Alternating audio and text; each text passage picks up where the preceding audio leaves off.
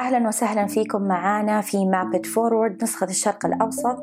معاكم مقدمة البودكاست سارة العلي.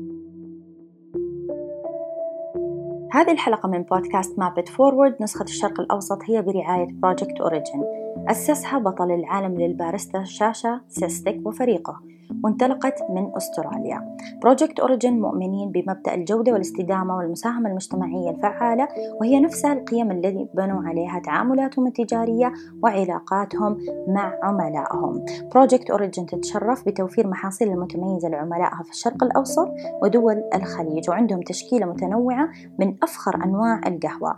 للتواصل مع فريق بروجكت أوريجين زوروا موقعهم أو صفحتهم على إنستغرام @projectorigincoffee واطلعوا على تفاصيل أكثر في الملاحظات.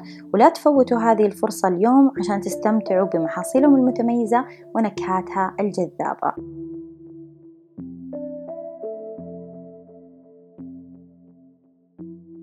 أهلا وسهلا فيكم معنا في حلقة جديدة من حلقات بودكاست يوميات خبير قهوة من منصة مابت فورورد. سلامة الغذاء والنظافة شيئين جدا مهمين لما نيجي نتكلم في مجال الضيافة، وبالتأكيد كلكم عارفين هذا الموضوع،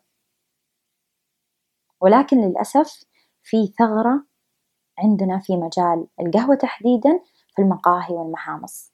وأتكلم عن تجربتي كمدربة، أشوف إيش اللي قاعد يصير خلف الكواليس، وكمان كعميلة. يمكن أنا شوي عميلة أدقق في تفاصيل ممكن غيري يتغاضى عنها، ولكن إذا إحنا نبغى نتكلم في مجال التطوير والتحسين ومن باب المسؤولية، لابد إن إحنا نثقف أنفسنا، وكمان نوعي ونثقف فريق العمل عندنا.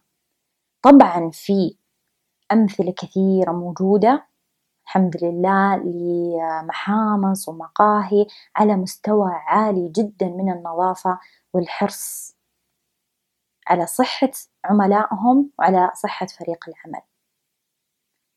ولكن زي ما قلت لكم احنا قاعدين نتكلم عن التطوير والتحسين ومن باب المسؤولية.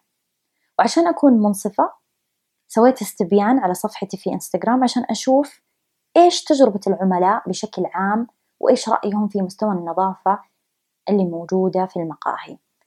ووجدت إنه هم عندهم تجارب مماثلة، أو أنتوا عندكم تجارب مماثلة، وتوافقوني الرأي كثير في تدني مستوى النظافة للأسف في كثير من المقاهي والمحامص. عشان كذا لما نيجي نختار فريق العمل لابد نعرف إيش هي الاشتراطات لمجال الضيافة، للعمل في مجال الضيافة. أكيد نبغى مظهر حسن، بس كمان ضروري في اشتراطات معينة. يعني مثلا ممنوع لبس الخواتم والسلاسل، الأشياء اللي ممكن بالغلط مثلا تطيح في الأكل أو في المشروبات. كمان مثلا من المظاهر اللي أشوفها الأظافر الطويلة أو الأظافر التركيبة، وهذا المظهر غير لائق في مجال الضيافة، لأنه هذه كلها لا سمح الله لو طاح أي شيء منها في المشروبات أو المأكولات تعتبر من الأجسام الغريبة وهي تسبب التلوث. طبعا أحيانا أشوف في جهل في استخدام المواد الكيماوية أو مواد النظافة، وهذا كمان ممكن يسبب أضرار وتلوث. ممكن مثلا نستخدم بعض المنظفات اللي غير آمنة في مساحة العمل المخصصة لتحضير الأطعمة أو تحضير المشروبات. فهذا الشيء لابد أن احنا نحرص نوعي فيه فريق العمل عندنا. عشان كذا ضروري يكون عندنا شخص مسؤول أو مشرف عن سلامة الغذاء ومتابعة الجودة. ممكن يكون الهيد باريستا، مدير المحل، أو أي شخص حتى لو كان هو فقط مشرف على هذا الموضوع، بس المهم يكون في شخص يتابع. غير كذا لما نيجي نتكلم على سلامة الغذاء إحنا قاعدين نتعامل مع مواد غذائية. ممكن البعض يشوف إنه ما هو جدي زي لما نيجي نتكلم عن المطاعم، لأنه ما في مثلا سمك وبيض وما في يعني مأكولات اللي إحنا نشوفها ممكن تكون سامة أو ضارة إذا ما اهتمينا فيها أو تفسد بسرعة. بس ترى القهوة مادة غذائية، وفي عندنا مشروبات فيها حليب، وفي عندنا أجبان وألبان، وفي كثير من المقاهي مثلا تحضر السندوتشات عندها أو تسخنها، يعني في تداول للأطعمة. عشان كذا لابد أن نحرص على هذه الأمور. ففي سلامة الغذاء لابد أن إحنا نكون حريصين في كل خطوة وفي كل مرحلة من مراحل إنتاج أو تصنيع المنتجات. يعني مثلا في النقل، في التخزين، تجهيز، وفي التحضير، وحتى في التسليم. مثلا عندنا واحد من الأمثلة اللي جدا مهمة اللي هو الحليب. لازم نعرف إيش هي مؤشرات فساد الحليب. فممكن مثلا واحد يقولك التاريخ مكتوب، صح التاريخ مكتوب، ولكن أحيانا تحدث بعض التأخيرات أو الأخطاء في عملية النقل أو التخزين تسبب فساد الحليب قبل التاريخ المدون على العبوة. عشان كذا كبارستا مسؤوليتنا إن إحنا نعرف إيش هي مؤشرات فساد الحليب حتى لو كان التاريخ لسه صالح. لابد إن إحنا نكون حريصين وواعين وفاهمين متى نقدر نقدم هذا المشروب للعميل عندنا، ومتى مفروض إنه لا يقدم لأنه ممكن يؤذي أو يسبب ضرر للعميل عندنا. هذا كله من الأمور المهمة جدا في مرحلة التدريب، ولا بد نوعي أنفسنا فيها. كمان في نقطة مهمة اللي هي درجة الحرارة.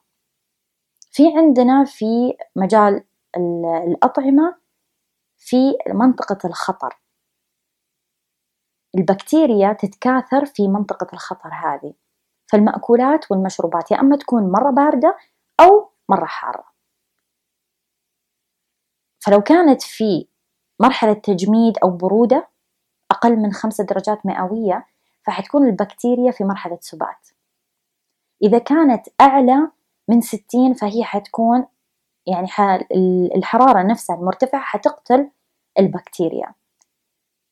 ولاحظوا إنه إحنا لما نيجي نبخر الحليب الستاندرد عندنا أو ما نقدر نتعدى 70 درجة مئوية، فإحنا مرة قريبين من مرحلة أو منطقة الخطر.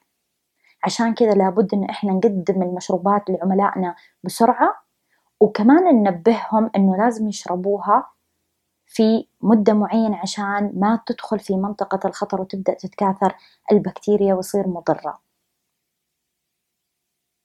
هذه الأشياء لابد نوعي أنفسنا فيها ونتعرف عليها عشان نرتقي في مجال الضيافة زي ما هو هدفنا دائما. وفي نهاية هذه الحلقة أتمنى لكم يوم جميل سعيد وقهوة ممتعة.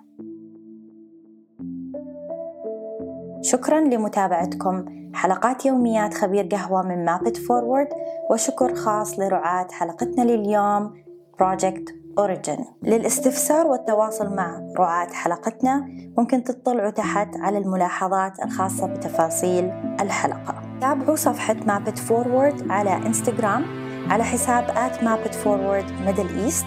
كمان تلاقونا على يوتيوب على حساب www.youtube.com/mapitforward، ولا تنسوا تشتركوا في قناتنا. هذا البودكاست من إنتاج مابت فورورد، وتبث حلقاتنا خلال أيام الأسبوع. الموسيقى مستمتعين فيها من إنتاج لي سفار وإيفولوشنري ثيوري. إذا حابين تتعرفوا أكثر على مابت فورورد زوروا موقعنا mapitforward.org/middleeast. سعيدين بمتابعتكم دائما، وأتمنى لكم يوم جميل سعيد وقهوة ممتعة. An entity haunting me, flying in the wild, knowing I can't show